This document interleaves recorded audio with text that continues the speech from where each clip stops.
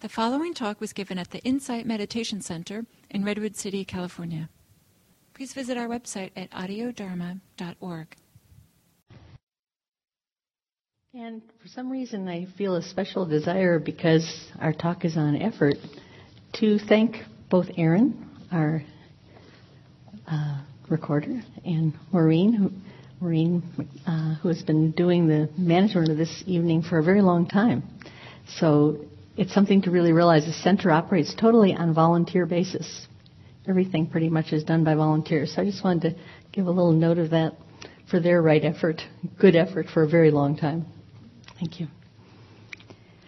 Now, when you heard that little reading I did, I wanted to do that because I think it just gives you an idea of how the teachings were originally transmitted, more than likely. We aren't really sure of this, because this little excerpt is from one of the suttas. The suttas are the teachings.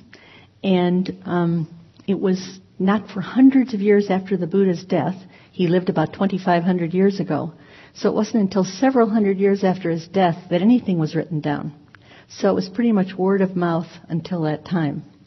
So we often will start any kind of statement around the suttas, the teachings, or something we understand the Buddha said or transmitted in teachings. It is said that, it is said this, it is said that. And that's why, because nothing was written during his time. So how many of you came last time for the brief talk on the faculties, I know, and then the talk on confidence or faith? Ooh, not too many people. Well, this is actually one of a series that I'm doing this evening, and it's a series on the 5 faculties. The Buddha was very big on lists. He's a real list maker. And so it's said.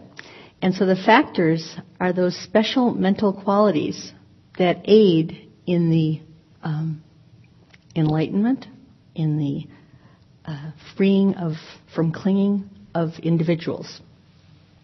So these faculties are first faith or confidence. Faith can sometimes have a little bit of an issue for people. Faith, confidence, similar thing. Effort, mindfulness,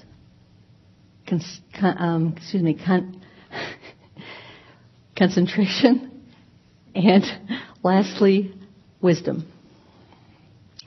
So our talk this evening is on effort. We could say right effort. Well, there's a lot of rights also in these lists. I prefer actually to use either the word wise or skillful. Well, what makes something wise or skillful? Obviously, it has very much to do with what it is that you want to have happen as a result of whatever it is that you're doing. And in this case, almost all of the teachings are toward liberation. What's liberation? Enlightenment. What's enlightenment? These are all words we throw around, but more than anything else, it's freedom from suffering. To be able to have freedom from suffering in our lives. And we all know what that is. But many of us don't have too much of a way of how do we get out of this. And the teachings are almost always pointing to ways to cease suffering in our lives. So confidence or faith, the first one, which was last week. Let's have an example here. So we're the pilot who was going to Charlotte, North Carolina this morning from LaGuardia Airport. And oftentimes birds, I guess, fly into airplanes from what I understand. Luckily, whoever this pilot was must have had one whole heck of a lot of confidence or faith in his ability to do, or her, I'm not sure, maybe it was a female. This pilot must have had a good deal of confidence or faith in doing what they were doing. They had to have had a sense of effort, skillful effort to make this happen. I don't know, maybe some of you don't know, but this plane was heading toward Charlotte from LaGuardia, going over the Bronx, and all of a sudden a bird flew into the wing, and the pilot landed the plane on the Hudson River. And my understanding is everyone was saved. So that's quite an experience, I'm sure, for all involved. So the third then in this case would be, so we have faith or confidence, the confidence you can do something. effort, skillful effort in doing it. Mindfulness, you would certainly have to be mindful in a case like that, and really paying attention with every element of the banking of this airplane. I have no idea of all the details, but I'm sure there were plenty. Concentration, you can imagine the concentration needed to make sure this sees the Hudson River and bringing it down where it needed to be. And then, of course, the wisdom. There had to have been a lot of, I think, wisdom and experience with this circumstance. So these are the faculties. These are the things that are very, very important for us to be working at, and we can certainly have lots of possible effort in improving or in moving toward the faculties and having them be part of our mind states. So, as I said, he was an inveterate list maker, and it's said that effort was talked about more than any of the other teachings whatsoever. Wise effort is on the following list. The 5 faculties, which is what we're studying over this 5-week period. Wise effort is one of the 7 factors of enlightenment, one portion of the Noble Eightfold Path, one of the 10 paramis or perfections, one of the 5 powers, and of course effort is one of all of the 4 right efforts, which we'll be speaking about tonight. So effort is crucial more than anything else, would seem to me, because we need to do our own enlightenment, our own freedom from suffering. Nobody else is going to do this for us. So effort has to be part of this, right? It has to be something that comes from within us that we can make happen. So it's a very important thing to know more about.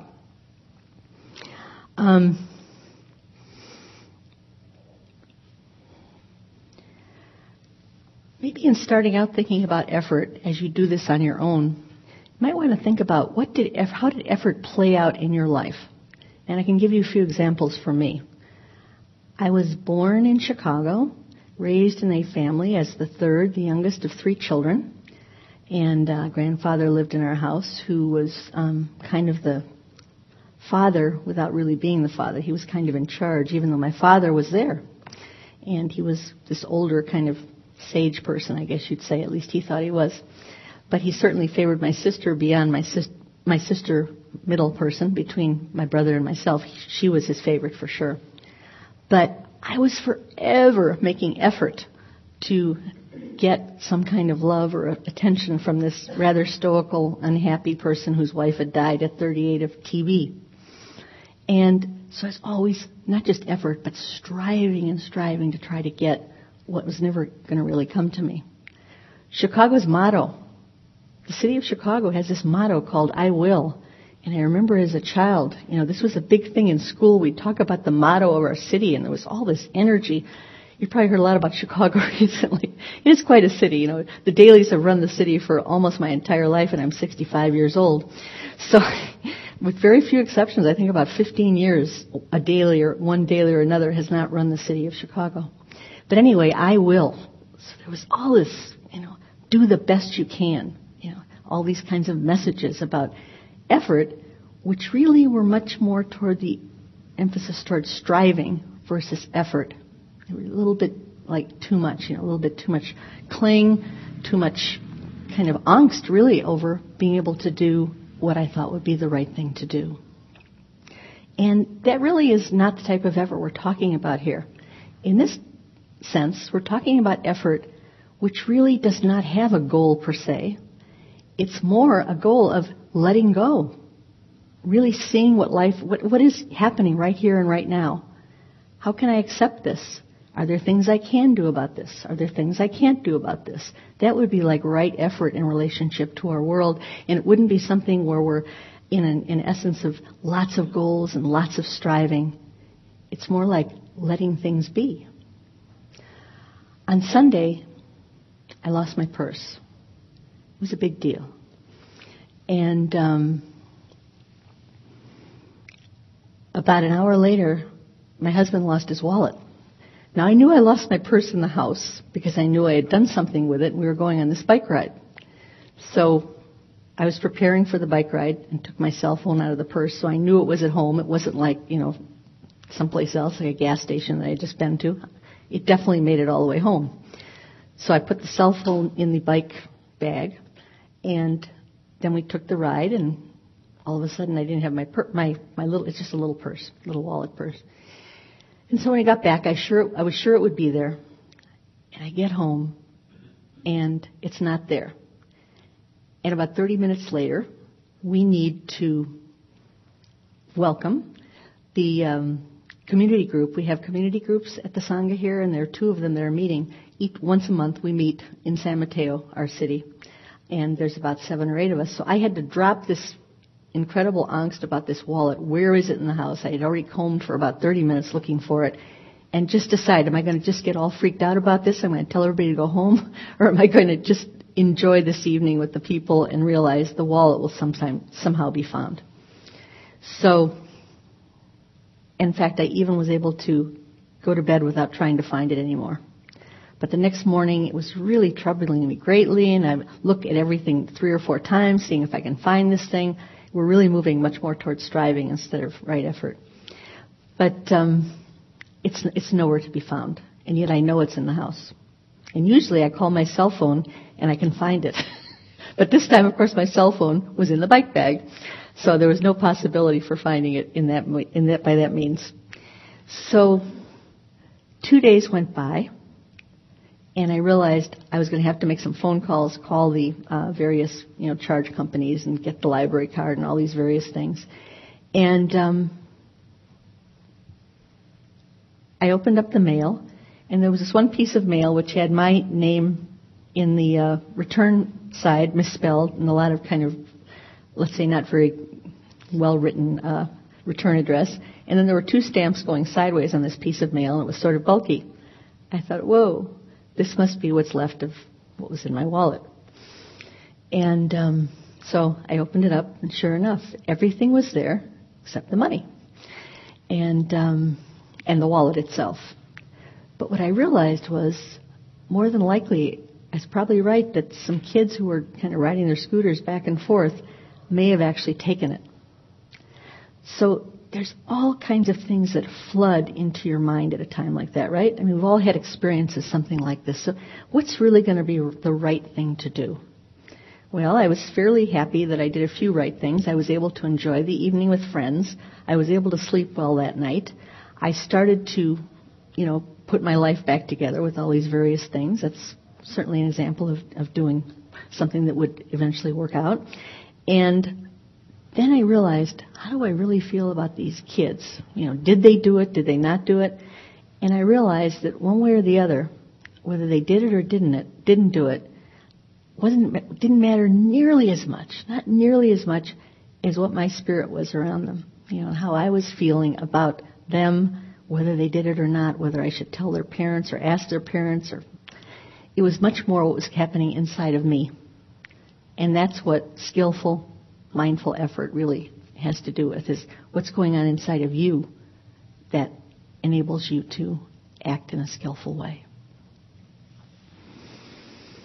So I've just made frankly, I met like 2 or 3 people in the various credit card companies, because they were just wonderful. I had this gift card that a friend of mine who had died had given me, and when gift cards go away, when you lose a gift card, it's supposed to be toast. That's the end of it. And this woman, did a major headstand. She found out how she could find out about the card, and then somehow she was able to resurrect. In fact, I knew the amount that was on the card, but I didn't know the exact number. And she made all of this happen. And she said to me when it was over, I said, well, here's what happened. And this was a friend of mine who had died, and I only used $100 of this card. And every time I use something, I buy something with this card, I think of him in a lovely, either buy or use something that I have bought with it. I think something lovingly about him. And she says, God, you've really made my day. She was so happy that I was happy that she had helped me. So it's just this wonderful little exchange of energy and effort on both sides, really, to do the right thing. So that was really great. So effort isn't all by itself. It actually, of course, requires energy. And there's a certain amount of energy enable to complete the task. It can also be fueled. Effort could be wise effort. Effort could be unwise effort. It could be fueled by positive things, like the heavenly abodes, metta, loving kindness, lots of positive things like that. Or it could be fueled by hatred, aversion, anger. So just depending upon what it is, might make a big difference. Energy that's used in wise effort would always be wholesome energies. Always wholesome energies. So we're talking about wholesome, but there's also unwholesome. And if you noticed in this talk, in this little segment from the Buddha, he was talking about different states of the mind. And when he did that, he was talking really, and when he talked about the unwholesome states, he was talking about the defilements. Defilements are those things which, thoughts, emotions, different elements that create suffering, quite frankly. Some of the defilements are sensual desire. By the way, there's nothing wrong with that desire. It just depends how much and in what effort and what's going on. But sensual desire can be something that causes difficulties or be a hindrance to our lack of suffering. The second one is aversion or ill will or hatred. The third one is sloth, torpor, tiredness. The fourth one is restlessness and anxiety. And the fifth one is, let me think for a moment here. The fifth hindrance is doubt. Doubt. Kind of, if you came to the talk last week, you realized that the opposite of doubt would, of course, be confidence. They kind of work with one another. So, how do we know what to do with this effort situation and how to make it skillful effort? Well, there are the 4 great endeavors, as they're called, which is what was mentioned in this part that I read to you here. And I created a little acronym called CALM, CALM. So what we do to have skillful effort is, first of all, we curb unwholesome states before they arise. Unwholesome states being those 5 hindrances I was telling you about. We abandon unwholesome states that have arisen. Third, we launch wholesome states that have not yet arisen. And fourth, we maintain wholesome states that have arisen. So there's 4 different things to do. The states are either, our state of mind is either wholesome or unwholesome, depending upon if it has all these defilements that I mentioned. And it's also going to either be arisen or unarisen. So let's give an example of this from our meditation. So we're meditating, and this cushion really doesn't work. This cushion is there's something wrong with the way this meets the, my upper part of my leg. It just doesn't feel right. And furthermore, this cushion here, the zabuton, seems very thick. I wish it were a lot thinner. This makes some noise when I rub against it. Sensual desire. So things in our senses are in some way creating a hindrance to our relaxation or our calm. Second, so our sense desires can have to do with our meditation. Second, aversion. I can't believe it that when I talked to my boss today, all they could do was they couldn't listen to me. All they had to do was listen, but couldn't listen. Tomorrow I'm going to, so we go into this, maybe a spin, right? We're meditating, we're following our breath, but no, we're actually in a spin of some kind. So that would be another form of a defilement or an aversion. Third might be, okay, so we're doing our meditation and everything is going well. And all of a sudden,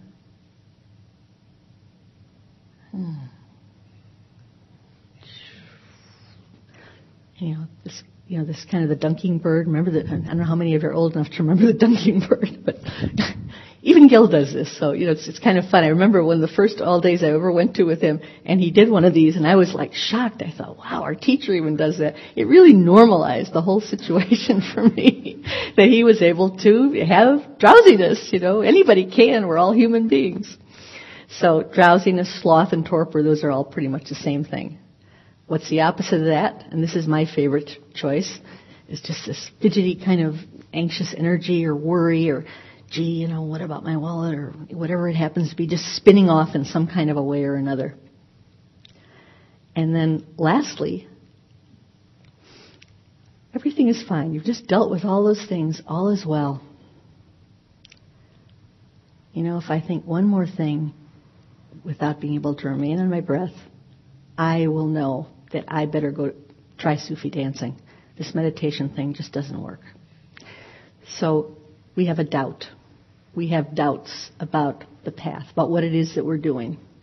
Now, this doesn't have to be about meditation, but I just wanted to give you an example of I'm sure most of you can relate to some of what I'm talking about here in one way or another, about these aversive things that happen, whether it's ill will, or sloth and torpor, or restlessness, or doubt, or some kind of a desire to, go to the refrigerator when you're really wanting to be meditating.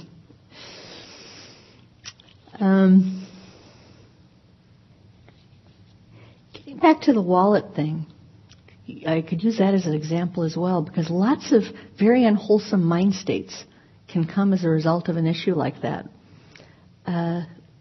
One thing that could happen is you could become very hypervigilant. You could get to not trust people. You could think this world is a very unsafe place. I could know that those neighbors are the ones that did it, and actually I don't know at all that the neighbors are. I have no idea, really.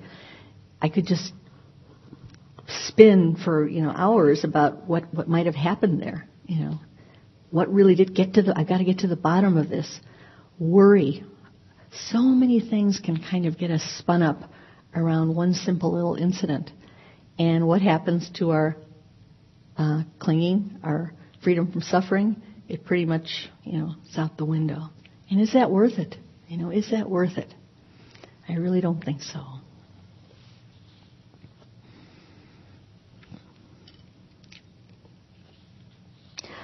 So, usually these hindrances that we talk about to skillful effort come from an object in our life, a mind object that comes up. So if it's something that's like an attractive object, it will usually spin off into desire. If it's something that's unattractive or something that we don't care for, it'll usually spin off into aversion or dislike. And if it's sort of a nondescript thing, doesn't have one way or the other, it will often go into one of those other three mind states of either restlessness, confusion, tiredness, doubt. So each one of those aversive things relates to, what type of state this is, whether it's one that we like, one that we don't like, or one that just doesn't have too much charge to it at all.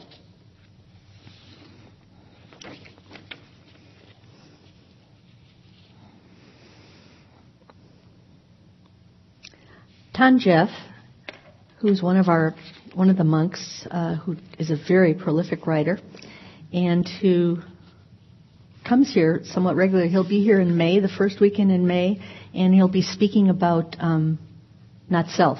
So that should be an interesting day. He actually has a monastery down in near Escondido, near San Diego, Meta Forest Monastery.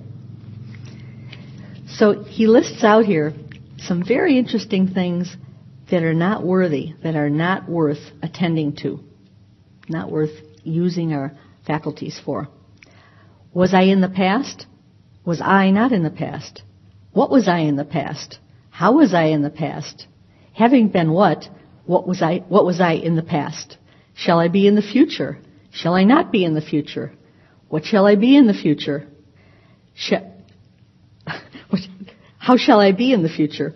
Having been what shall I be in the future? Or else he is inwardly perplexed about the immediate present. Am I? Am I not? What am I? How am I?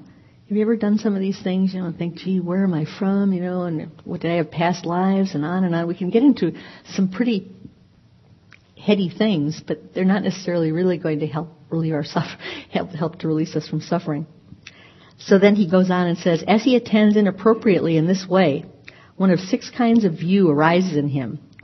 The view, I have a self, arises in him as true and established, or the view, I have no self, or the view, it is precisely by means of self that I perceive self, or the view, it is precisely by the means of self that I perceive not self, or the view, it is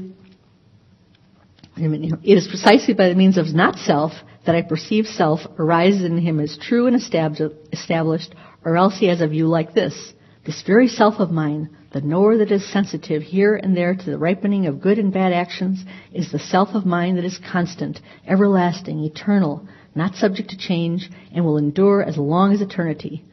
This is called a thicket of views, a wilderness of views, a contortion of views, a writhing of views, a fetter or a chain of views.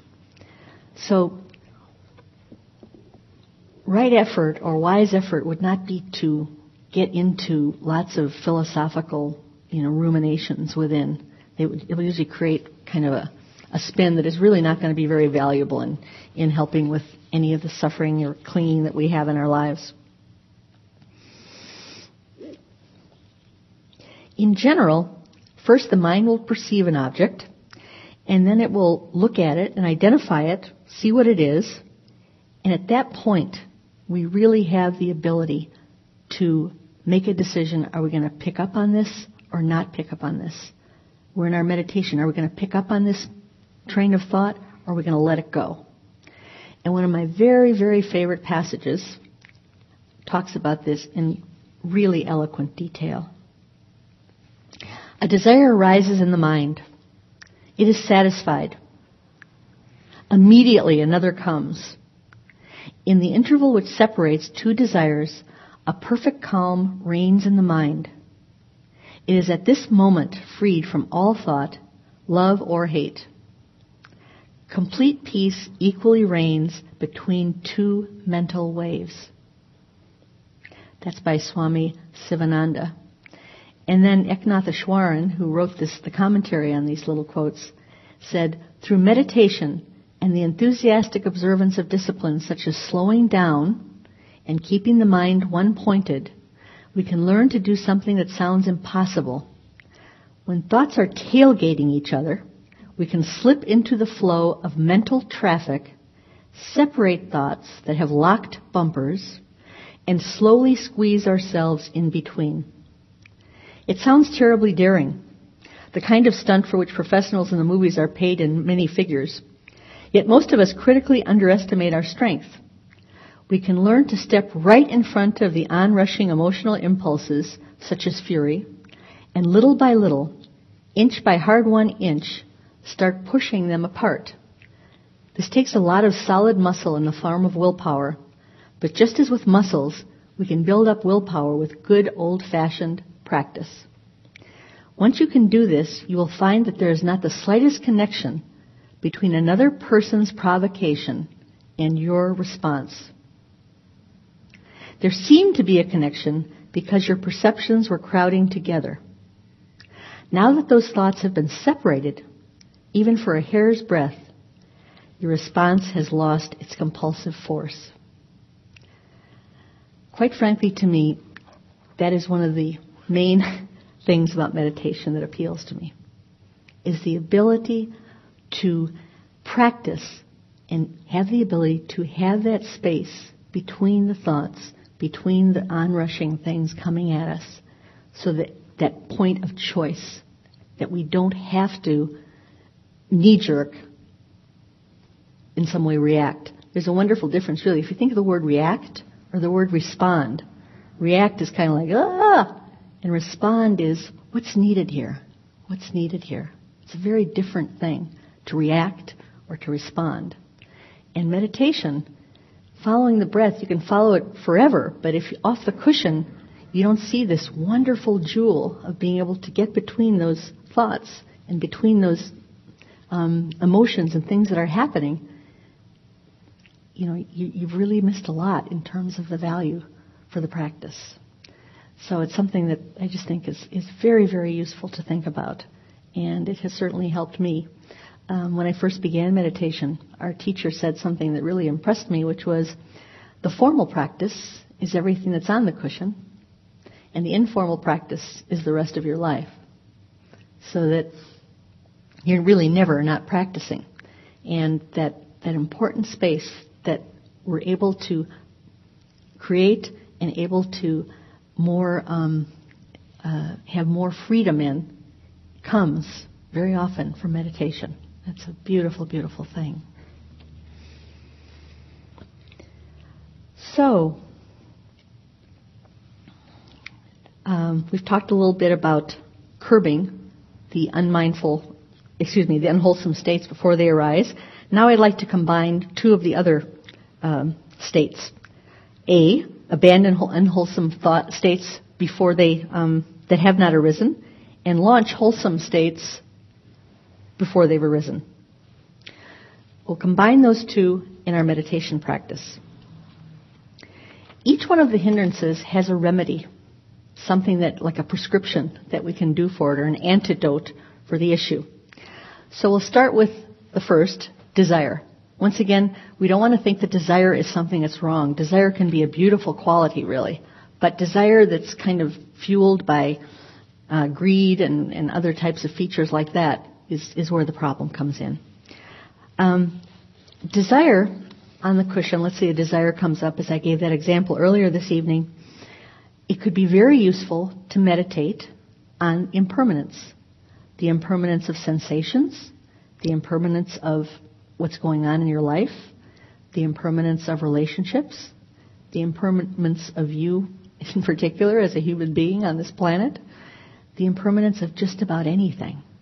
Because our desires have this tendency to feel like they're going to be there forever. They're going to be the things that are going to be there forever for us.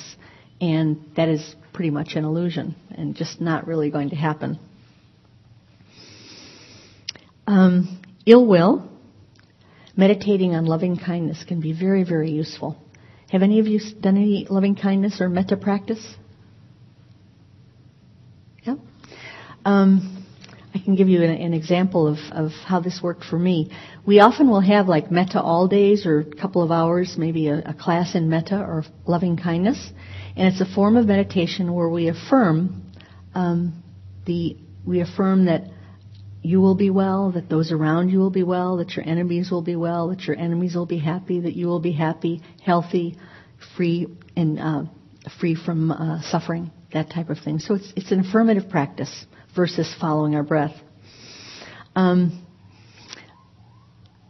had a real thing with BMWs, and I don't know if any of you drive one, but I noticed I had a rather long commute down 280, and I was very sure that all the crazy drivers drove BMWs, the ultimate driving machine. This was my held belief.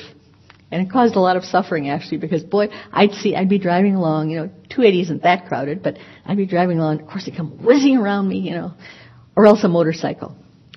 And one day, after a metta retreat here, an all-day metta retreat, I made the decision that instead of getting into this mode of freak out, and I can't believe they would do this to me, don't they realize, this is unsafe, is there lane splitting or whatever the issue is, and I made a decision to spread and to give metta to this driver or this biker, whatever it happened to be.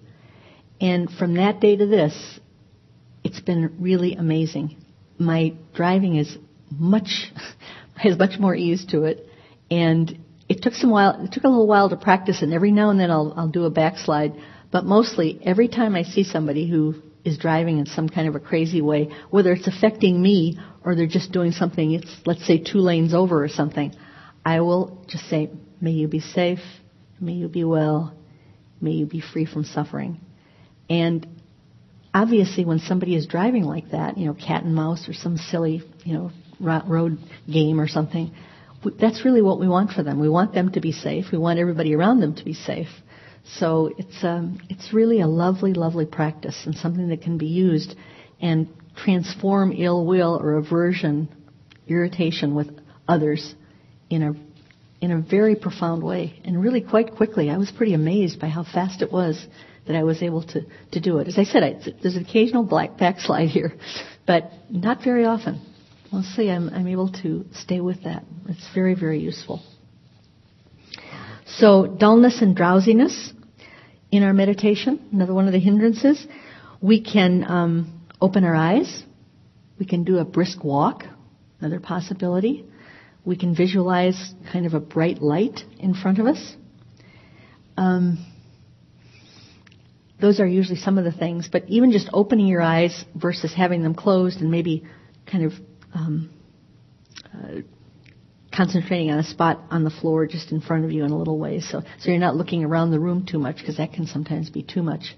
Standing up is another way to deal with drowsiness. Sometimes on our all days here, people stand up after lunch because lunch can be kind of a low-key time. And so people stand, and it's very hard to fall asleep standing up. Restless and worry, anxiousness. Turning the mind to an object that has a tendency to calm it.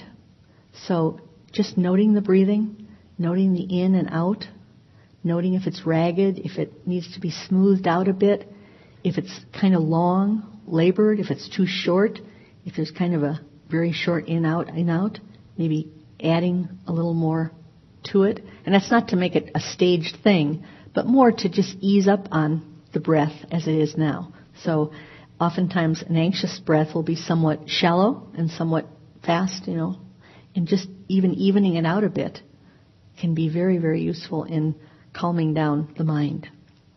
Ajahn Amaro, another one of our teachers, once said that what he does, and this seems to work for him, is he'll just instruct the restless thing or whatever is kind of recurring in his mind as an anxious thing.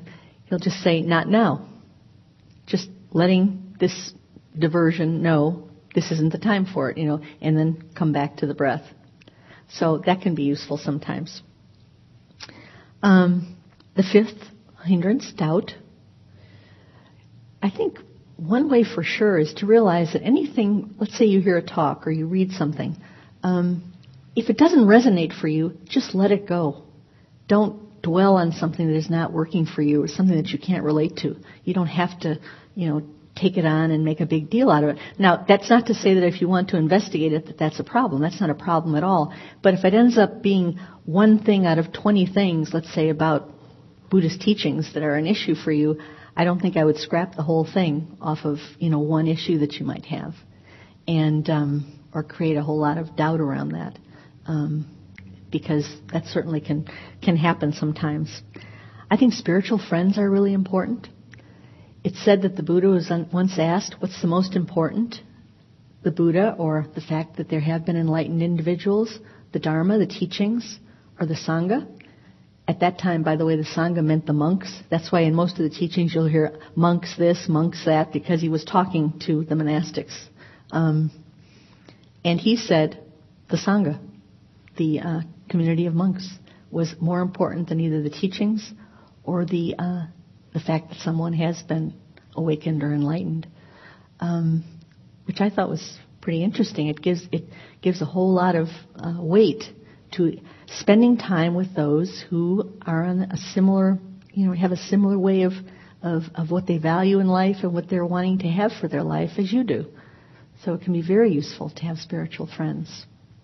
Coming here on for potlucks, things like that, or coming here for discussion groups that we have, coming to Mariana's event on Saturday. Lots of good things happen here besides just the meditation thing that we do, which is very important, but there are a lot of ways to acquire and cultivate spiritual friends as well, and that can be very, very helpful in our practice.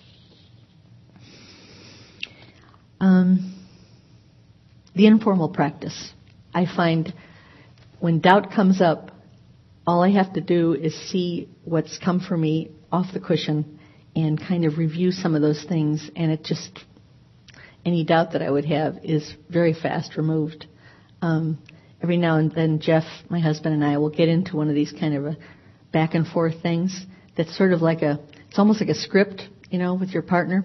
You say this and they say this and you say this and they say this. And so you get into this kind of a ping pong match. And before meditation, I never would have done what I now do. Fairly regularly when this happens, almost every time, I'll just say, I know this is going nowhere right now, so why don't we just stop? Because I know there's not going to be a good communication back and forth. It's just this sort of a little thing that happens between us, and it's simply not worth it. So that can be very useful as well. The last thing is maintaining the wholesome states that have arisen. That sounds really good.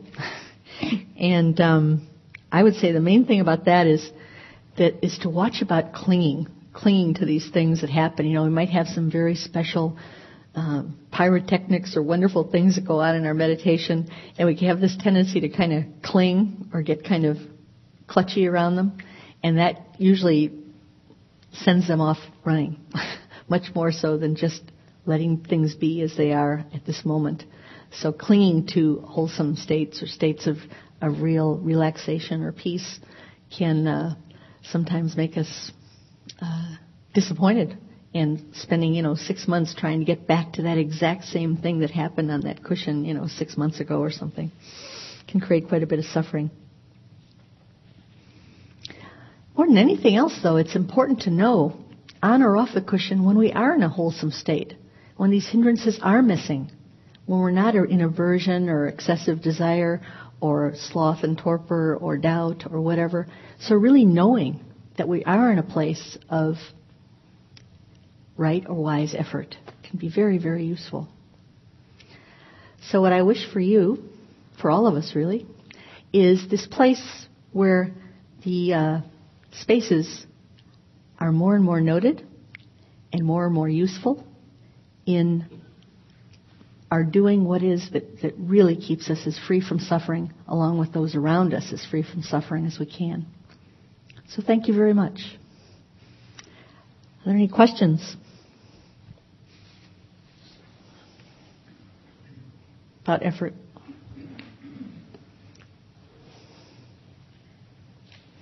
Or comments? Somebody?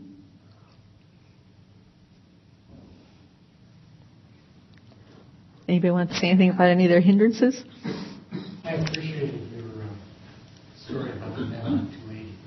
Ah. That is, I've tried that in other circumstances. It is very helpful, very thorough. I guess she wants you to say that in the mic. Sorry. I was just saying that I appreciated your story about the metta on 280. I've used metta for. In fact, Gil specifically suggested it to me within the last couple of months. I can't even remember what the difficulty was. Oh, I know. I was at a retreat, and I told Gil during one of our interviews that I couldn't imagine how many judgments I was having for everybody around me. It seemed on absolutely no basis. These were 95% people I didn't know at all. I was making my judgments based on the way they walked, what they were wearing, and nobody was very out of line. And he said, this is not a very unusual thing to happen in a retreat, right, although it had not happened to me before. And he said, try a little metta when you notice that in regard to a particular person. Right. So it reminded me of that, and I found that very, very helpful. Because basically what the metta did, I don't presume it did any good for the other person, but it took that judgment away, which is really suffering. And so I appreciated your bringing it back to mind to me. Yeah, it's really, I can't believe how well it's worked for me. When I was working at Foothill, I worked with somebody who, I was on the lower level and this person was on the upper level. So I'd have regular meetings with them because I was reporting to them for a period of time. And no matter what time of day or what day of the week, this person would be late, 10 to 15 minutes to every single meeting we had. And at first it was really sort of frosting me, all this kind of aversion came up and irritation.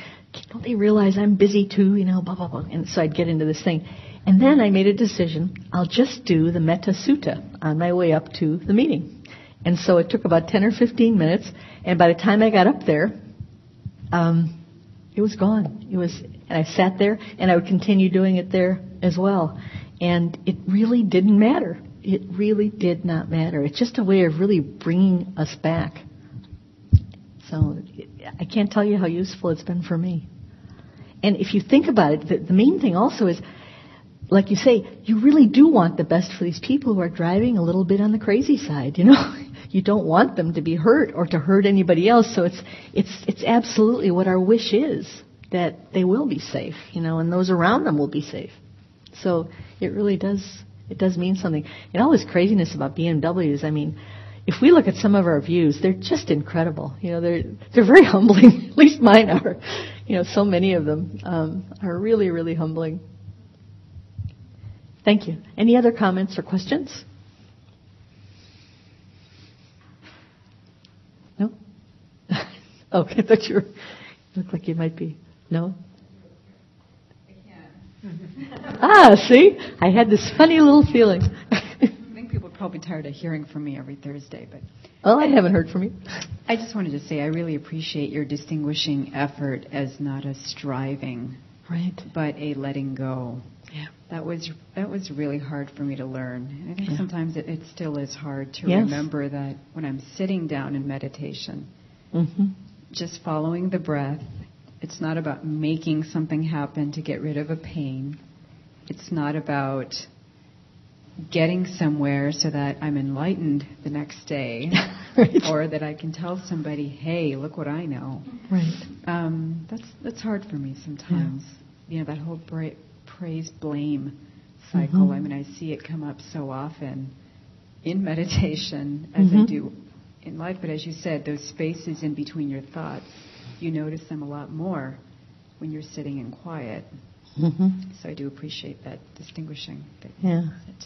I think it's very useful. It also can be very useful as we're studying effort, and it doesn't take that much effort to think about how has effort appeared in your life, you know. And for me, it was really big, because my parents would say, just do the best you can. Well, you know, when you think about best, all you can think about is, you know, just really doing something terrific instead of, you know, enjoy what you're doing or something like that. You know, so do the best you can. I mean, so I was quite a striver, and I still have that element in me, so I know. And so in preparing for this, kind of thinking about how effort has appeared in my life and why, both in a response to reaction, really, to a grandfather who was a pretty punitive guy, you know, and not very easy to be around, and was very hard to please. So it's like trying to please those that'll never be pleased. I mean, talk about an effort that is never going to do anything but cause suffering. There's one for you. So, yeah, it's quite amazing. And just that space between the breaths, which eventually, just following your breath is not what this practice is really. That's only one small part. It kind of goes, that's the beginning, and it kind of goes from there. What you can do with the mental discipline or the mental capability that comes from meditating, you know, and seeing those spaces and seeing those places where you have a decision that you can make. You know, Jeff, I think we can forget, let's just not get into it right now, you know, or whatever it is, or get all freaked out about losing my purse and not even be able to enjoy my friends coming that night, you know. And at first, I told them all, so sometimes you need to express it so people at least know what's going on. And, you know, people were very nice about it. And I said, but I'd really like to drop it, you know. I've lost it, and I'll find it, and let's not worry about it. But we have to, it's not like sugar coating things. It's recognizing them and being honest about them, but not letting them, you know, be dragged down, I think, more than anything, or be something that ends up really creating suffering, which is what non-enlightenment is about, suffering. Anybody else? Yes. See if I can operate this thing. Oh, good. So something clicked. Thank you for your talk. Something clicked in my head during your talk, and it was interesting. I sort of I've been playing around with caffeine. Well, maybe let me give you a backdrop. Like 5 years ago, I was probably drinking like 5 lattes a day, and I've tried to like sort of gradually cut down. Caffeinated? Yeah. Wow. What other kind of? Oh wait, latte. Right. No, I always have decaf cappuccino. I don't know. I'm not good on caffeine, I'll tell you. Well, I think I'm realizing I'm not good on caffeine too. Yeah. During the last retreat I did back in August, I had a headache for 2 straight days because I decided to just not, and that's a lot less than 5. That's like a cup of coffee or 2 cups of coffee a day. Mm-hmm. But I've been sort of tying in caffeine with right effort, and it clicked in, or something just makes me get really, really engaged and do good work when I have caffeine, right? But I've noticed that it's actually it's a limitation for right effort because I lose the anchor that gives me the presence. And I'm just wondering if anybody has noticed that. I've been trying to. So I had my first cup of coffee since December today, and I got a crap ton of work done. But I looked back, and it was like 6 o'clock, and I thought, what happened to the day? Yeah. So I was just wondering if anyone else has noticed that. When I'm on caffeine, I have quite an energy level in general, and caffeine, and I just don't make it. I can just really get really spun up, and it just kind of makes me fluttery, makes my heart sort of flutter. So I wouldn't be the one. Is there anybody else that has any comment about caffeine?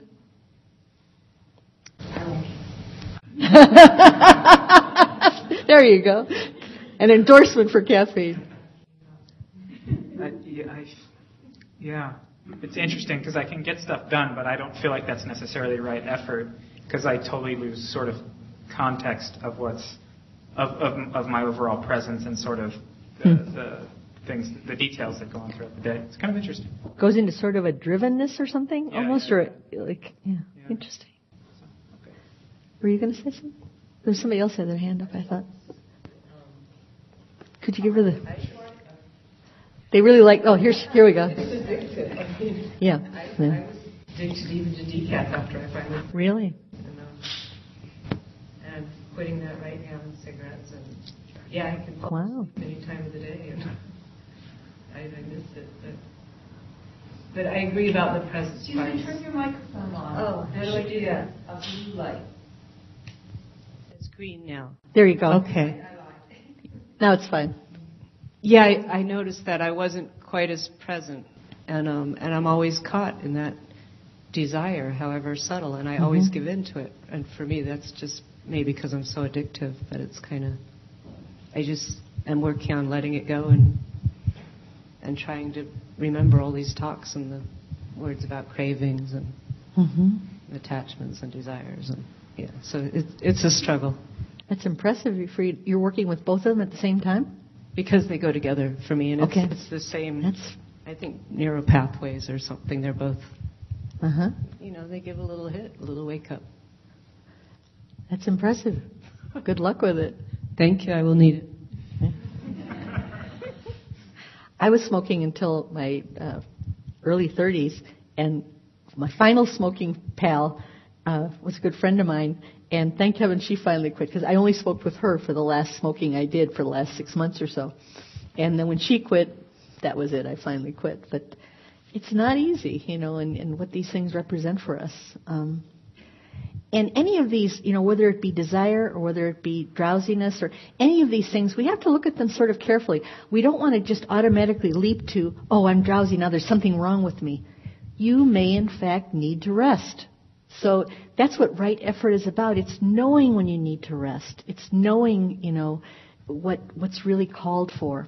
So we don't want to, the whole idea of this was not to say, okay, we should never be drowsy. We should never be worried. I mean, there's sometimes reasons that worry may take us into another place, but we don't want to get stuck in any of them, that's for sure, or have them be so repetitive or perhaps kind of automatic or create suffering. But there's times, like on retreats especially, the teachers, every retreat I've ever been on, the teachers talk about the importance of realizing that the first residential retreat I'm talking about here, the first day or two, drowsiness is really common because we're on such a momentum from our regular life that then when we sit, we are in place and not, earphones and Blackberries and everything else that goes with it, and our work and all the energy stuff that happens that can get very frenetic, we can get quite tired. So sleep might very much be what's called for. So all of these things, that's really important to realize that right effort relates to, or wise effort, as I said, I prefer to say wise,